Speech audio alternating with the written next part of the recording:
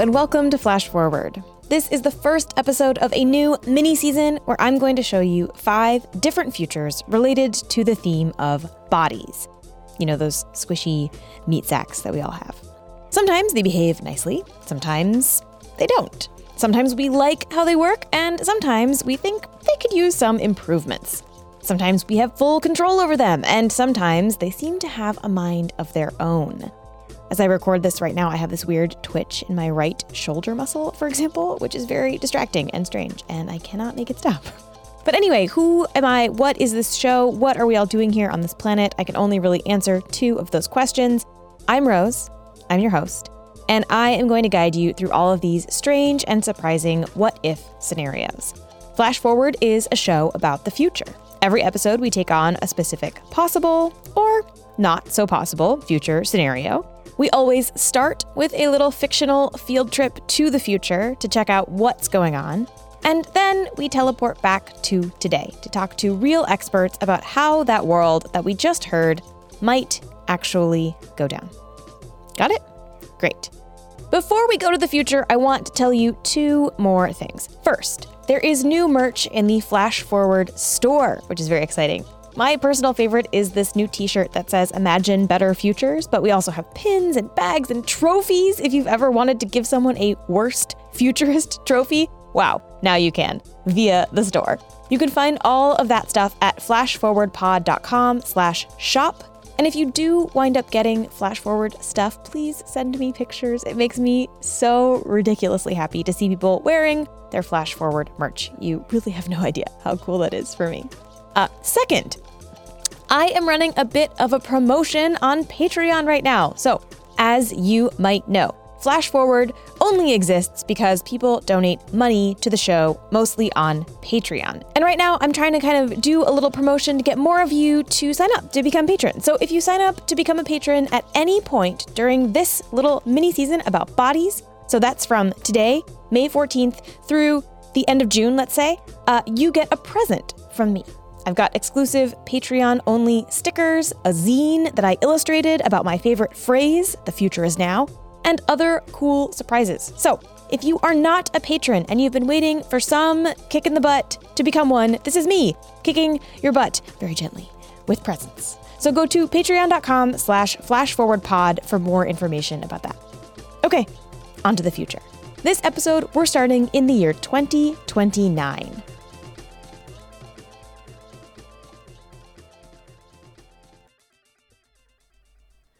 Hey, Maria, what's up? Hey. Oh, good you're here. Okay, John and Marquis said they're on their way too. Cool. What are we doing exactly? It's a surprise. You're not wearing contacts, are you? No, I got your text. Why? I'll explain when the guys get here. Hello, hello. You requested my presents. Hey, Gabby. Hey. What's the deal? It's a surprise, apparently. Cool. I love surprises. He said he'd be here like any minute. Hey, John, did you hear about the marching band? Yeah. What happened? They got banned from all sporting events indefinitely. Why? Something to do with a squirrel? Or multiple squirrels? Yeah. Hey, sorry. I saw an X on the way over here, and I had to take an alternative route. God forbid she see you. Yep, would have been bad. Then I got kind of lost. Still don't totally know how to get over here from my place exactly. But what's up? I hear there is a surprise. Yes. Okay. So I've been interning at this lab. My job is honestly very boring, but the research they do in the lab is super cool. They're looking at applications of nanoparticles on night vision in rats. So normally what we do, well, they don't let me do it, but normally what the grad students do is inject these particles into the rat's eyeballs with these really long needles. Jesus. Wow, Maria. Wait, let me finish. The reason that they do that is because it's really hard to get the nanoparticles to penetrate the cornea and get to the photoreceptors in the back of the eye. But I think I figured a way. And I made these eye drops. They can make you see at night? No way. Absolutely not. Listen, I know they will work. I've tried them on myself several times. What if we go blind? You won't go blind, I promise. I have not gone blind What yet. if you go blind slowly? You could be going blind right now. I'm not. I've been testing my vision every day for months. And they make you see at night? Yeah. I'll try it. Are you kidding? Does it hurt? No, it just feels weird. To work, they kind of numb your eyeballs a teeny bit for a few seconds. Oh, that's great. That sounds totally safe. But it goes away, and again, no long-term side effects. That you've seen yet. Well, how long does the night vision last? About a week. A week. A week of night vision? Oh, cool. How good is it though? Like how much can you actually see? I mean, on me, it's really good. But that's why I want to test it out on you. I don't know how sensitive other people's photoreceptors are to this stuff. Okay, yeah, sure. Why not? Oh my God, you are all idiots. Hey, we might be foolish, but we're not idiots. If you're not going to do it, that's fine, but you should still come with us. Where are we going? Well, you can't test night vision drops in the middle of a dorm room, can you? We'll do the drops here and then walk out into the woods. Yeah, very safe. What could go wrong? You don't have to do it. Jeez, we get it. I already did my drops before you got here, so we'll do you guys one at a time, I guess. Who wants to go first? Okay, fine. I will. Cool. Okay, so lay on this beanbag, kind of get like horizontal, I guess, so I can drop them into your eyes. Oh, you're gonna do it? Yeah, I think that makes the most sense. Okay, so like this? Yeah. Now take your fingers and hold your right eye open for me. I'm just going to drop them in, and even when I stop dropping, keep your eye held open for a couple seconds. Oh, cold. Keep your eye open. Okay, now we can switch. Left eye, same deal. Okay. All right, that's it. Don't squeeze your eyes together. Try and blink gently. You don't want to flush out the drops. Okay. How do you feel? Yeah, it does feel kind of weird. But I don't know if I would have noticed if you hadn't told me to expect something. Great. Okay, John, your turn. Same deal. Got it. Ready? Yep, give me that superpower. Okay. 1, 2, 3, 4, right eye. Hold it open for a couple seconds. Okay. Now left eye. 1, 2, 3, 4. Don't blink. And you're good. Okay, so how do you guys feel? Fine. The same? Yeah, nothing to report. Nothing looks any different than it did before, right? Nope, same as always. Okay, great. Ready to go into the woods? Yes, this should be fun. I'm coming with you, and I'm bringing a flashlight so you don't get lost. Okay, but you can't turn it on unless we really need it. Otherwise, you'll ruin the effect. And we're not going to get lost. Right. Superpowers. Got it.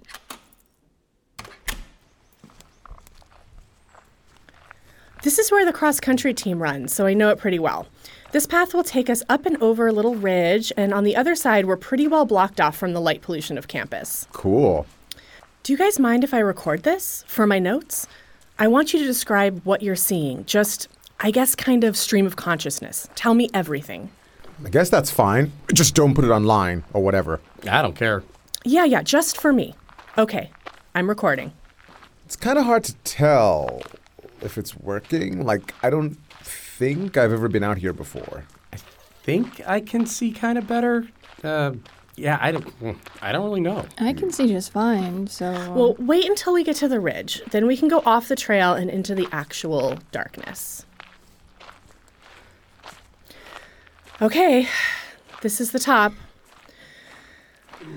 The trail goes right, but let's go left so we can get under the tree cover, and you'll be able to tell better, I think. Yeah, I can already definitely tell. Like, I can see rocks over there, and there's a lighter on the ground right here. Whoa. What? I think I just, got it. Realized what this is actually doing to my eyes. It's not like it's daylight or anything, but I can see. I can see the trees, the bark on the trees, where the stumps are, where you've walked. You look kind of reddish, I guess. Like you're glowing. Yeah, everybody gives off, infrared heat, which you're going to be able to pick up. Gabby, you okay? It's really dark. Yeah, and you can't see anything, can you? Not really. Actually, this is great. You're our control. Lucky me. Can you see the tree to my right? Sort of. The outline? And what about the stump to my left? What stump? No, I guess the answer is no. John, Marquise, can you see them? Yeah, totally. Yeah, like I can see that and the mushrooms creeping up that tree there and the vines that are connecting those two branches. I could run through this forest and not trip and fall. I can see all the rocks and roots and everything. This is incredible. I know. I think it could be really big. Totally, man. Like, what do you think? Like early humans would have thought of this? You know, like cavemen. They had to fear the dark because there were, I don't know, lions. But we don't anymore. This is it. Like Batman no longer owns the dark. We do. You merely adopted the dark. I was born in it. Totally, dude. Totally. Can we go? You might be able to see, but I can't. And I'm cold and honestly just kind of freaked out. Well, you said this lasts weeks? On me, yeah, and in the mice. Oh, I'm gonna come out here every night. Well, let's meet again tomorrow, dude. Hell yeah. Please don't do anything stupid. Guys, can we go? Yeah, for sure. Hey, Gabby, you want a piggyback ride? Yeah, actually, that sounds great. I can't see anything, and I am probably going to fall on my face. Hop on, little lady.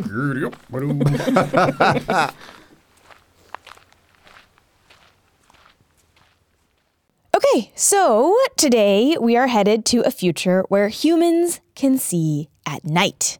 Night vision. This is a superpower that shows up in a lot of science fiction, whether as someone's main power or just one of the many things that they can do. So Wolverine can see at night, Venom can see at night. In some Spider-Man comics, Peter Parker can see at night. Nightcrawler can obviously see at night. There's also Riddick from the Chronicles of Riddick. Where the hell can I get eyes like that? Gotta kill a few people. Okay, I can do it. You gotta get sent to a slam where they tell you you'll never see daylight again. You dig up a doctor, and you pay him 20 menthol cools to do a surgical shine job on your eyeballs. So you can see who's sneaking up on you in the dark. Exactly. Leave. And it's pretty easy to understand why this might show up in a ton of sci-fi and fantasy. First, it's a really cool thing to be able to do. But also, it's incredibly useful if you are trying to catch bad guys or just sneak around and do stuff that you're maybe not supposed to be doing, possibly wearing some kind of weird superhero latex costume that may or may not involve a cape. Humans, non-superhero humans, cannot see at night because our eyes are not designed to do so. The photoreceptors inside of our eyeballs can only really pick up and understand light that falls between 400 and 700 nanometers. That's the range we consider visible light for humans. When we're talking about night vision, that means that we're trying to sort of push our vision out beyond 700 nanometers, what are called near-infrared wavelengths. You've probably seen night vision footage that detects near-infrared wavelengths. It's that footage where it's picking up basically the body heat of animals out there. So maybe you've seen a deer on infrared cameras, or even people, where they're like these strange, glowing, lava monster-looking figures moving around. Those cameras are picking up the infrared signals that the body gives off. And this is actually one of the reasons humans can't see infrared. We are warm-blooded, right? Well, anything that gives off heat is giving off infrared light as well. And that's true inside our eyeballs, too, where those photoreceptors are. So if we had really good sensitivity for infrared built in, we'd be seeing our own eyeballs all the time. The call is coming from inside the house. But that's something you may notice. So when you close your eyelid, it's not completely dark for you, right? Yeah, it's like reddish. Yeah, you see some gray stuff, right? Some certain time you see like some blinking like stuff there, right? So it's not completely dark. That's because you see the heat. This is Gang Han, a researcher at UMass Medical School. And Gang is one of the people on a team that recently figured out a way around this biological limitation and gave mice night vision superpowers. They did this by injecting mice with a specifically designed nanoparticle. So first, they thought they could just inject this nanoparticle into the mice's eyeballs and be done with it. Actually, that's wrong. The problem we had after injection, we found that the particle aggregates there, then making the trouble for eyes. So they would inject the mice, and the nanoparticle would just clump together instead of finding its way to the photoreceptors in the eye, where the researchers wanted it to go. This was bad because it meant that the night vision didn't work, but it also caused problems for the mice who now had clumps of stuff in the backs of their eyeballs. Okay, so plan B was to attach the nanoparticles to specially modified proteins. The protein really acts as a glue, right? Can glue a particle tightly on the photoreceptor. And this worked. They attached these nanoparticles to proteins, they injected that new solution into the mice's eyes, and the protein plus nanoparticle mixture stuck in an even layer on the photoreceptors. And it stuck for a lot longer than Gang even expected. It's a good surprise to me. After we inject particle into eye, we actually did this test after 10 weeks. 10 weeks. And most importantly, the injection did what they hoped it would do. It gave the mice night vision. And they tested this in a couple of different ways. The first was just to shine a light into their eyes and see what happened. As you probably know, the pupil in your eye, that black bit in the middle, it expands and contracts depending on how much light there is. So they shone infrared light into the eyes of these mice. And in the mice without the nanoparticles, their pupils did nothing. They were not picking up any light. But in the mice with the nanoparticles, their pupils shrank, which indicates that they did indeed sense the presence of this light. Great, check. Step 1. That is the simplest test. But they wanted to know more, like how good is this vision? It's one thing to see an involuntary reaction, like a pupil getting smaller, but can the mice actually process this light? Does their conscious brain see it, and can it do anything with that information? Which leads us to experiment number 2. So basically, we made the 2 boxes connect together with a doorway. So one box is completely dark. The other box actually wrapped with this near-infrared light. You probably have experience with this. Mice tend to want to stay in darker areas, right? They like to scurry around in places that they can't be seen as easily. The mice without particle injection, basically the near-infrared box is dark to them too. So they stay in both boxes like in an equal time. But the mice with the injection, they avoided the box with the infrared light because they could see it. It was brighter to them. Okay, so the mice can see the light, and they can use that information somehow. But Gang and his team wanted to know more. So they set up a third, even more complicated experiment. Here's how it goes. You have a long tank of water, and at the end of the tank, there are 2 little screens. In front of one screen is a hidden platform. So mice do not like to be in water, so when you put them in the tank, they're going to swim around and scramble and try to find their way out. So they have an incentive to learn where this hidden platform is so they can stand on it and keep their head above water. Now, on these screens at the end of the tank, the researchers put different patterns, like a circle or a triangle, illuminated with infrared light. And for each mouse they tested, the hidden platform was always in front of a screen with the same shape, whether that's a circle or a triangle. It was always the same for that mouse. So actually, mice with particle injection can tell the difference with different shapes, then go to this right target very precisely each time. But mice without particle injection, for them, it's completely dark, right? So it's just lost. So not only can the superhero night vision mice see this light, they can see it well enough to detect these shapes and be like, oh, triangle, that's the one I want, that's where my little platform is going to be. Meanwhile, their poor comrades are swimming around in the dark with no clue where they're going or what is going on. Side note, there is some research to suggest that mice and rats can communicate with one another in the lab.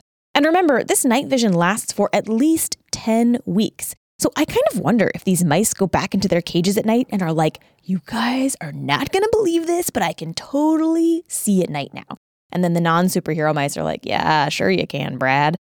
Or maybe they're jealous that they didn't get picked to have superpowers. Maybe there's infighting between the 2 groups, like Mean Girls, but with supervision mice. Gee, Ray, what do you want to do tonight?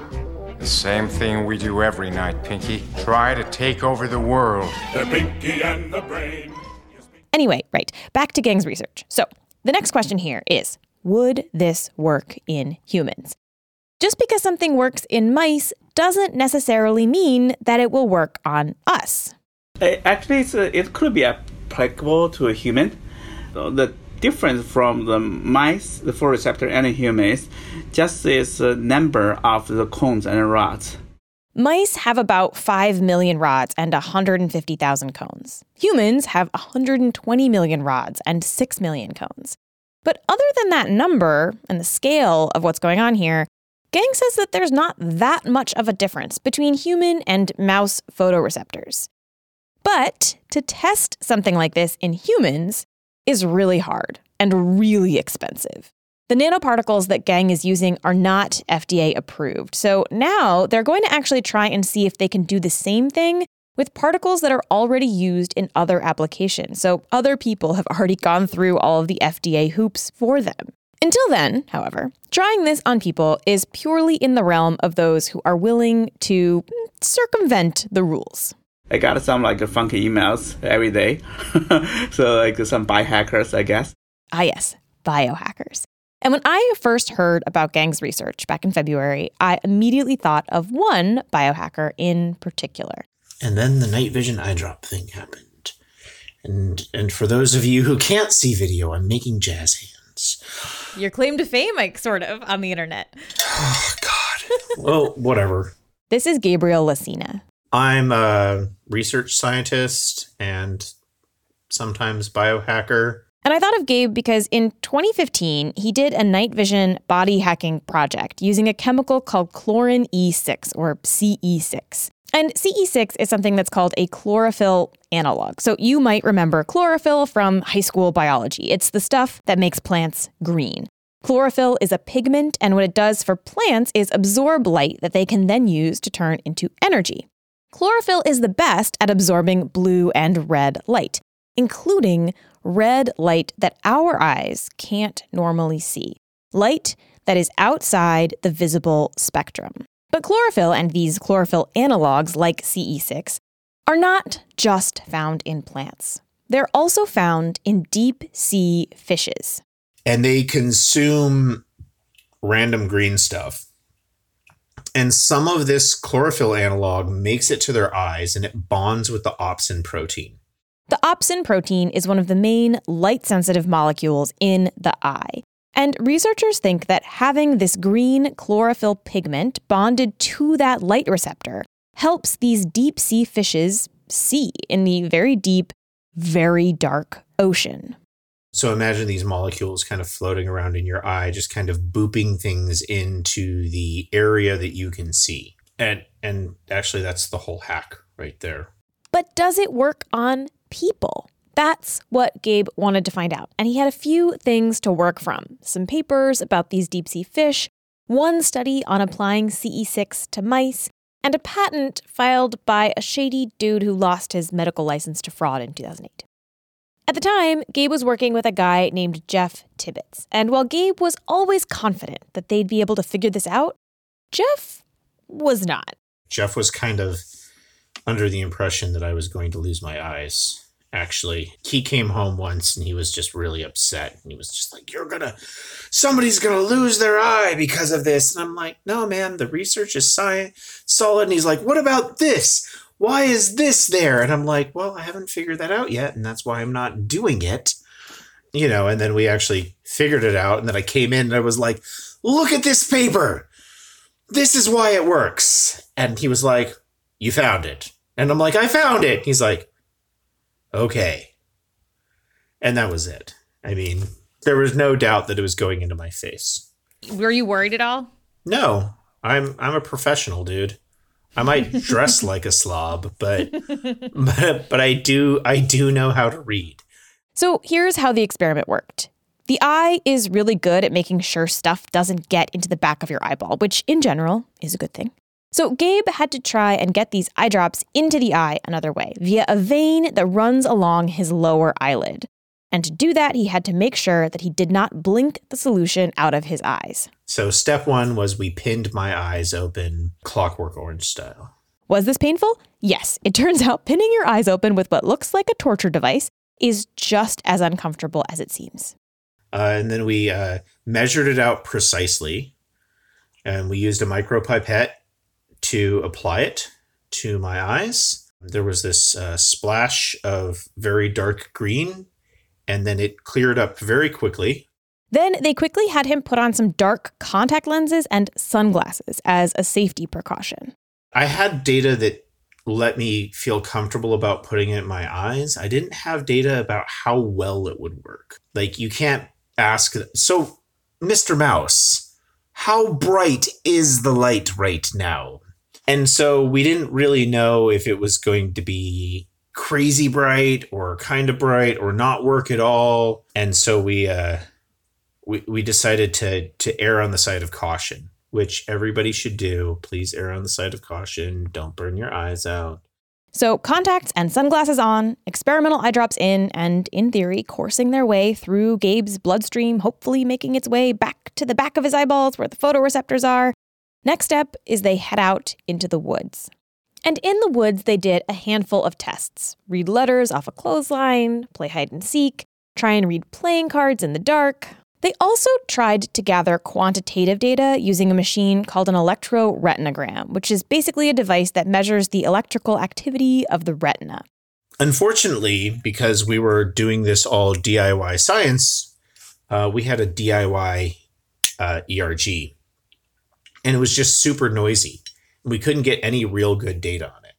But anecdotally, Gabe says that he definitely noticed a difference. It wasn't magical, wonderful Riddick vision, but it was more like, just enhanced low light vision. When you're walking in a forest and it's pitch black and you're getting hit in the face with sticks over and over and over again, and you're tripping on things, like, that's normal. When you're walking in the forest and you're like, the moon is out and you're ducking under the thing, you can actually see the trail and you're kind of not getting hit in the face. That's what it was like. I tripped less. I just didn't smack my face so many times.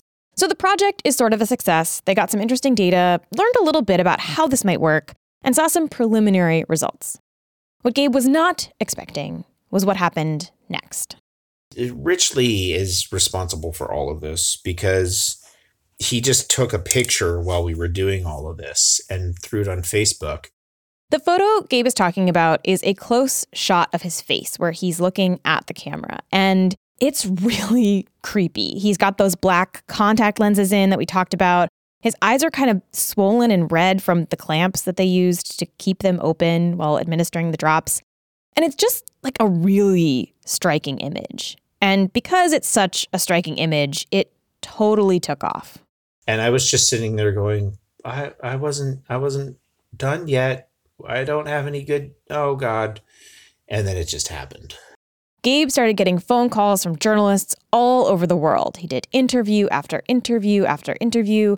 And that photo, the one with his black eyes, was everywhere. And for Gabe, a lot of the coverage of this stuff, it was frustrating. His experiment was done on no budget with limited tools. It was meant as a beginning, and it was being treated by the media as an end, the culmination of something wild and exciting and risky and incredible. The future is now, the headline said. Every single time something comes out and then someone's like, this is it. Mind uploading is happening now. I saw Elon smoking a blunt and we are going to the future on an underground train to Mars. And it's just like, that's not how any of this works at all. Doing actual research on this stuff costs money. And Gabe and Jeff didn't even have enough money to get some of the data they wanted in this initial experiment. And despite all of the attention, no more funding came out of the woodwork for them to continue and try to get better data. Instead, what Gabe got were desperate emails. I was getting a dozen emails every day from people that were like, our daughter, who is 9 years old, is going night blind. She's got RP. Will you please, how much do we need to send you? How much money to buy this thing? I'm like, I am not selling you or giving you for free experimental chemicals for your 9-year-old daughter. This is what is going on. And it was really emotionally stressful, actually. Did you respond to them? I did. I responded to every single one. Because... What do you say? I'm sorry.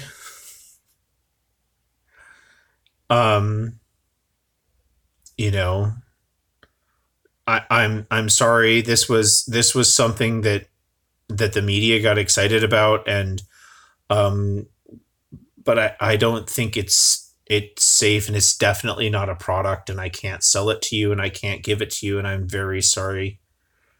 And then, you know, and none of these people replied back, which is good, because if they came back, it would have been so terrifying. I don't know how I would have dealt with that. I don't know. It's so sad. There's just like so many unhappy people out there. I don't know how to appropriately talk about this.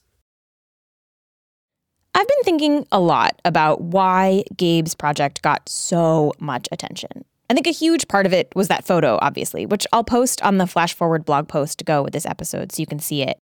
But I think the other reason that this totally blew up is because this is a superpower that we've all kind of wished for at some point, right?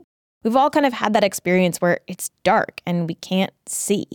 And crucially, it feels way more attainable than other superpowers, right? We kind of know that we're never going to get bit by a radioactive spider or develop super strength or suddenly be able to fly or morph into animals or flit between dimensions.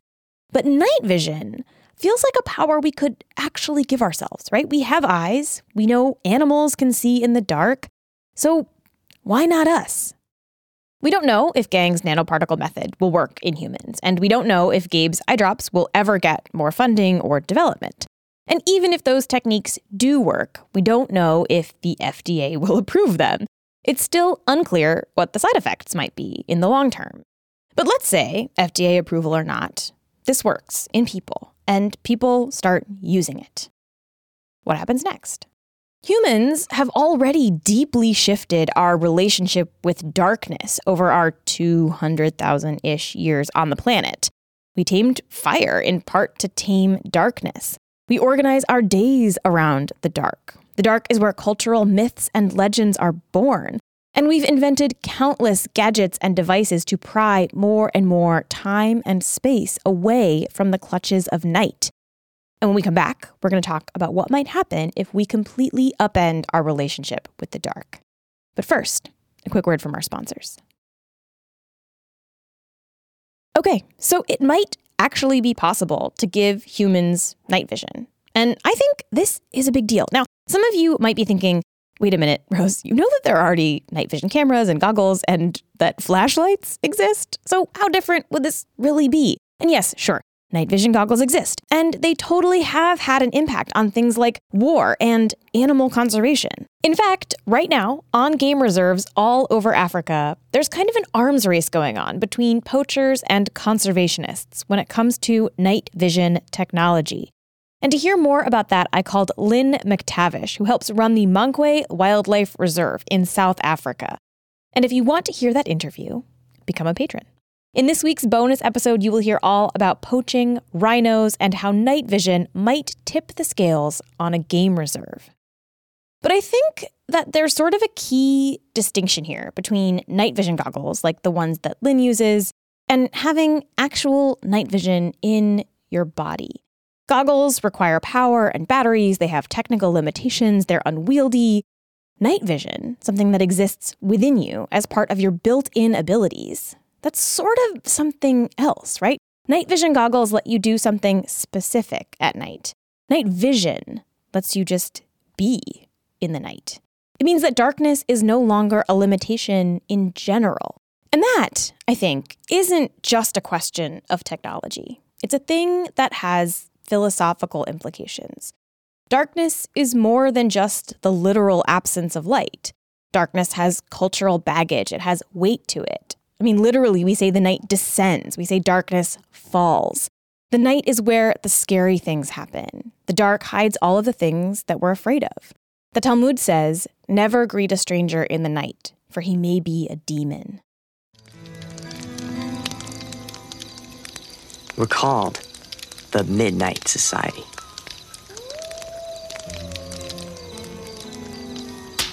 Separately, we're very different. We like different things. We go to different schools, and we have different friends. But one thing draws us together: the dark.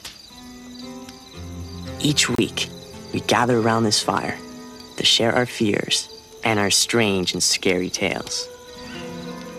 This is a warning to all who join us. You're going to leave the comfort of the light and step into the world of the supernatural.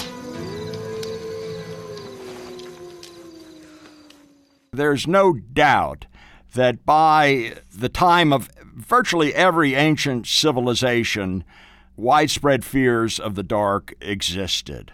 This is Roger Ekirch, a historian at Virginia Tech and the author of a book called At Day's Close: Night in Times Past. Now, Roger worked on At Day's Close for 20 years, and you can totally tell the book is full of examples and anecdotes of all of the ways that the Western world has thought about darkness and nighttime throughout history. And in general, nighttime has been terrifying, right? In Greek mythology, Nyx is the goddess of all subduing night. Her children are disease, strife, and doom. Ancient Romans told stories of the Strix, a night-flying witch that ate the entrails of babies. In Christianity, God is seen as light. Literally, he's depicted as a ray of light a lot of the time. The opposite, the devil, lives in the darkness. God-fearing Christians know all about the valley of the shadow of death. For thousands of years, humans have been telling scary stories about the dark.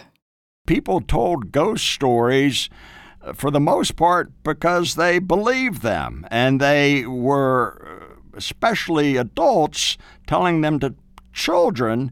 They were trying to instruct them in where to go, where to avoid, what to do should they be lost at night. There was a very practical purpose to the telling of such stories. It was a way for adults to control their children, at least at night, have them go to bed at a decent hour, and avoid going outside unless absolutely necessary. And this tactic was important in part because the night was really dangerous for both kids and adults. Imagine, for example, 16th century Europe. Most people don't live in cities where there might be some lamps around. And walking around at night could mean falling into a river or a well or a hole. And in cities, night was especially dangerous because night usually meant lanterns, which meant fire. Fire was the greatest of all. It was the rare city that was spared a major fire at some point in its early modern life. There's an incredible engraving that Roger includes in his book. That's the engraving, I believe, by William Hogarth, entitled Night. In the image, there are two women trying to make their way through a dark London street, and it's complete chaos. There's a fire in the street. One of the women is holding a sword to protect herself. There are people knocking over carts and just generally running amok. Including a gentleman on the second floor of the building in which he resided emptying his chamber pot upon pedestrians on the street. It's a wonderful engraving, and not altogether exaggerated either. Now, it's not like people never went outside in the dark before flashlights. They obviously did. In fact, in some ways, the darkness forced them to have a better understanding of the land than most of us do, because they had to. Virtually every child committed to his or her mental memory before they reach the age of maturity a map of the village or town or urban neighborhood in which they resided. They knew what spots to avoid, be it a churchyard cemetery or a pond frequented by ghosts, allegedly. And before the rise of artificial lighting, people were out in the dark, in part because people slept differently. Today, we try to pack all 8 hours into one big chunk. But in the past, people broke their sleep into two parts. Up until the mid to late 19th century, the dominant pattern of sleep in Western households, arguably since time immemorial, or at least Homer's Odyssey, was segmented, or as some sleep scientists refer, biphasic. So they'd go to sleep around 9 or 10 p.m., and then around 2 a.m., people would wake up and they'd stay awake. There were prayers written specifically for this time of night. People would obviously go to the bathroom, and they would do chores in the house that didn't require a ton of light. But then some as well left their beds to travel outside, visit neighbors, or even pilfer from a neighbor's peach orchard. It was a prime time, in fact, for petty crime of all sorts. And then they'd go back to sleep and sleep until dawn. In fact, today, a lot of people are diagnosed with middle-of-the-night insomnia. But Roger says that maybe, at least for some of those people, it's not really a sleep disorder at all. It's a remnant of the way we used to sleep until relatively recently. But then, things changed. And they changed for a lot of reasons, but one of the big ones is that we were able to illuminate the darkness and see.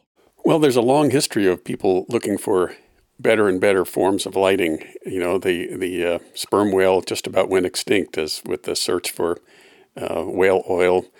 Kerosene replaced that. There was gas in urban environments. All of those things were a quest for more and more light in the 19th century. This is Ernest Freeberg, the author of a book called The Age of Edison, which chronicles not just the invention of the light bulb, but the ways that it changed the world. Electric light was really just the culmination then of a lot of different efforts to provide more light that had started 100 years earlier. In the years before the light bulb, people were using these gas lamps.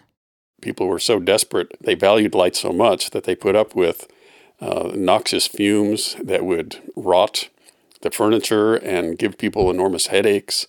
You know, the gas lines were very intrusive. Explosions were a problem, people being asphyxiated.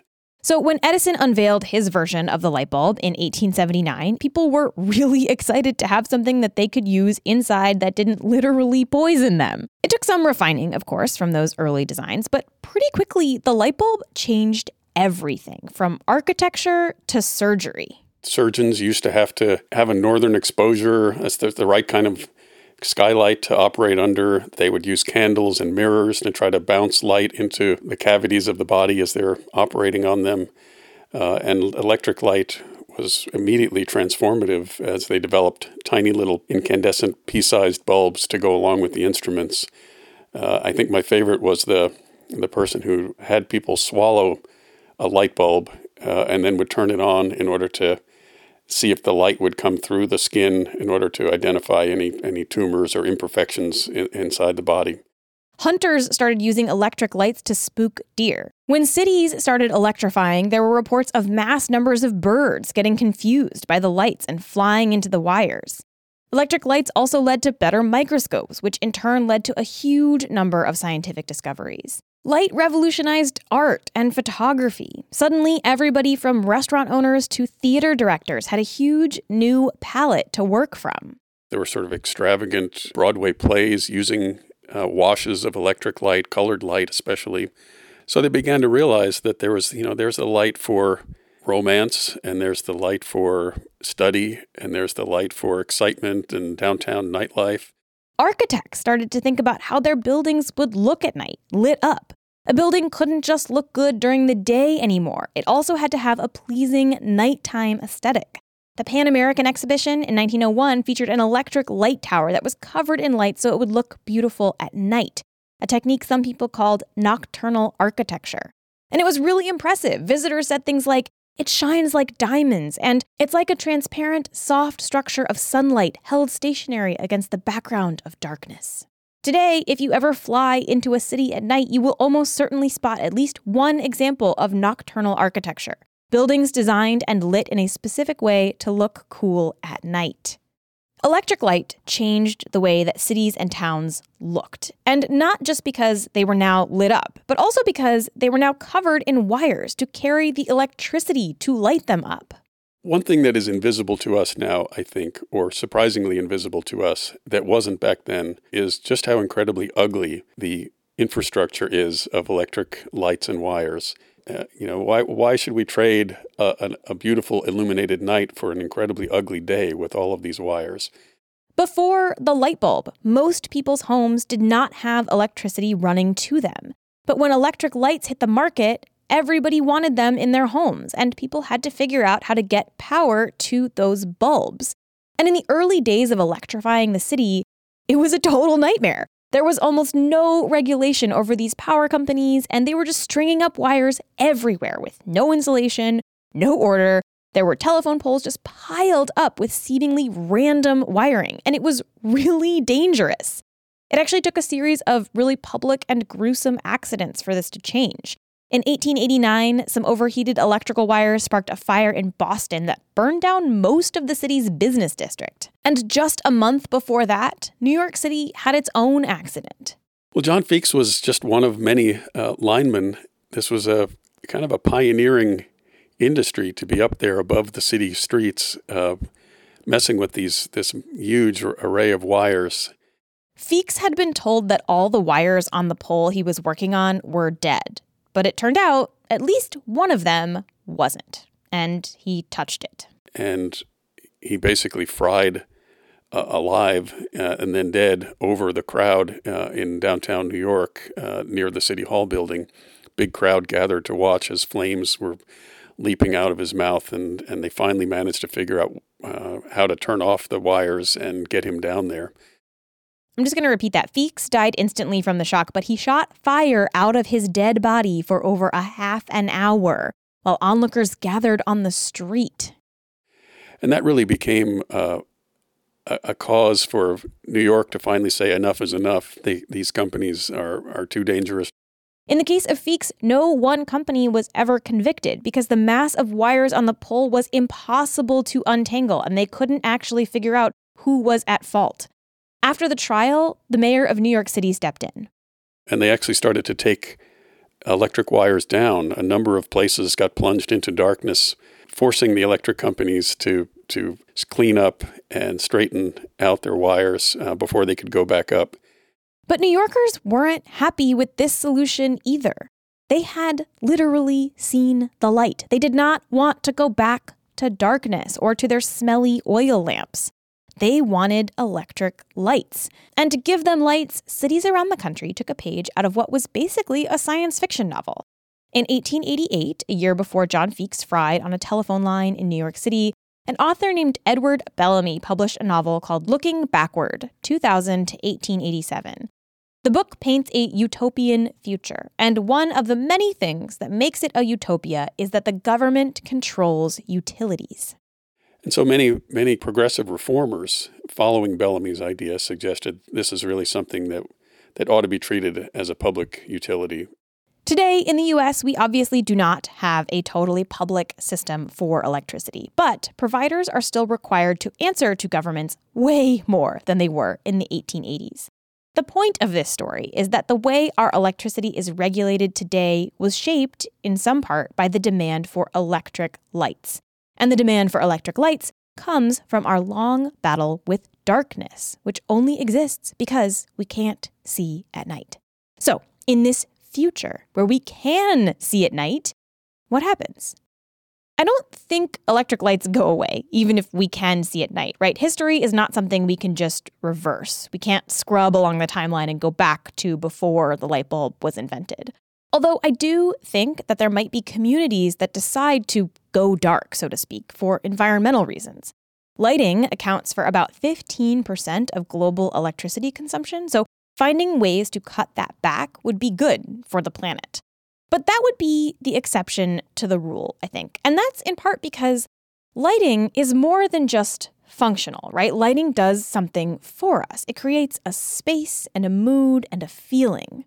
Electric light doesn't simply give us the ability to see at night. It shapes our perception of various things. You know, there's the light of the exciting downtown center, and there's the mood light of a reading room, and the kind of light that we see in a hospital that signals to us that the place is clean and safe and sanitary. We think about how exciting it is to go see a baseball game at night. You know, even if you don't like baseball, the sight of a stadium at night is just gorgeous. So being able to see at night in this future world, it wouldn't mean that we would suddenly uninstall all the lights in our houses and streets and stadiums and theaters. Instead, we would be expanding our access beyond where the lights currently reach, out into the world, into the crevices and the corners and the alleyways and the dark forests.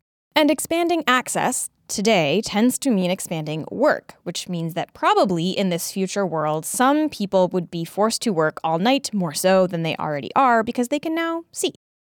But I'm sort of most interested in what fundamentally changing our relationship with darkness might mean more broadly. I think we would also stand to lose the special identity that is accorded nighttime. That's Roger Ekirch again. If there are no longer dark alleys, if you can't hide in a corner or meet someone in an unlit crevice or even just keep the lights low in your house so people can't see in, then what does that do to our sense of privacy? I think it would be almost eradicated were we to live in a society in which there are no dark alleys or shadows in which to have a romantic rendezvous. The cover of night has also long served as a place for marginalized groups to escape the scrutiny and surveillance possible during the day. Any group that during daylight felt themselves under someone else's thumb, whether it be a master, a parent, an employer, large numbers of people, given the darkness of night, honestly came up for air. They came to life as the sun set. If the dark is no longer impenetrable, scary, impossible to navigate, what does that do for the stories we tell? Can you have movies like The Blair Witch Project in a world where we can see at night? So often, horror is about the thing that's hidden in the darkness, the thing you can't see. Stuff just isn't as scary usually when it actually reveals itself and comes out of the shadows and into the light. And if we no longer have that, if everything is visible, watchable, even on a cloudy night during a new moon, I think that the world would actually get a lot less interesting. The darkness is deepening. If Sauron had the ring, we would know it. It's only a matter of time.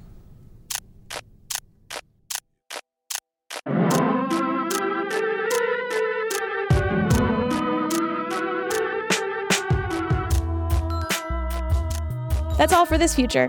Flash Forward is produced by me, Rose Eveleth. The intro music is by Asura, and the outro music is by Hustleonia. The episode art is by Matt Lubchansky. Maria is played by Cara Rose DeFabio, who curated an amazing art show on right now in San Francisco called System Failure. Marquise is played by Rotimi Agbabiaka, who is debuting a new solo show called Manifesto on June 21st at the African American Arts and Culture Complex as part of the National Queer Art Festival. I will link to more about that in the show notes. John is played by Keith Houston. You can find his voice acting work at keyvoicevo.com, or if you are in the Bay Area and looking for some wild and weird karaoke fun, check out Roger Niner Karaoke at rogerniner.com. Fun fact, I love karaoke, so I will be going to one of Keith's karaoke nights soon and probably singing/yelling You Ought to Know by Alanis Morissette. Gabby is played by Eller DeGrey, whose work you can find at degrey.studio. That's DEGREY.studio. Special thanks this episode to Adria Adi and Molly Monahan at the Women's Audio Mission, where all of the intro scenes were recorded for this season. Check out their work and mission at womensaudiomission.org. Flash Forward is mainly supported by patrons. If you like the show and you want it to continue, the very best way to make that happen is by becoming a patron. Even $1 an episode really helps. And again, I'm doing a special promo this mini season. If you become a patron between now, May 14th, and the end of June, you get a special surprise in the mail from me. If financial giving is not in the cards for you, another great way to support the show is to head to Apple Podcasts and leave a nice review, or just spread the word. Tell your friends about the show. The more people who listen, the easier it will be for me to get sponsors and grants to keep the show going. If you want to suggest a future I should take on, send me a note on Twitter, Facebook, or by email at info@flashforwardpod.com. I love hearing your ideas. If you want to discuss this episode or just the future in general with other listeners, you can join the Flash Forward Facebook group. Just search Facebook for Flash Forward Podcast and ask to join. It's a closed group, but I will add you as long as you are not obviously a bot. There's a separate group for bots to talk to each other. And if you think you've spotted one of the little references I've hidden in this episode, email me at info@flashforwardpod.com. If you are right, I will send you something cool. Okay, that's all for this future. Come back next time and we'll travel to a new one.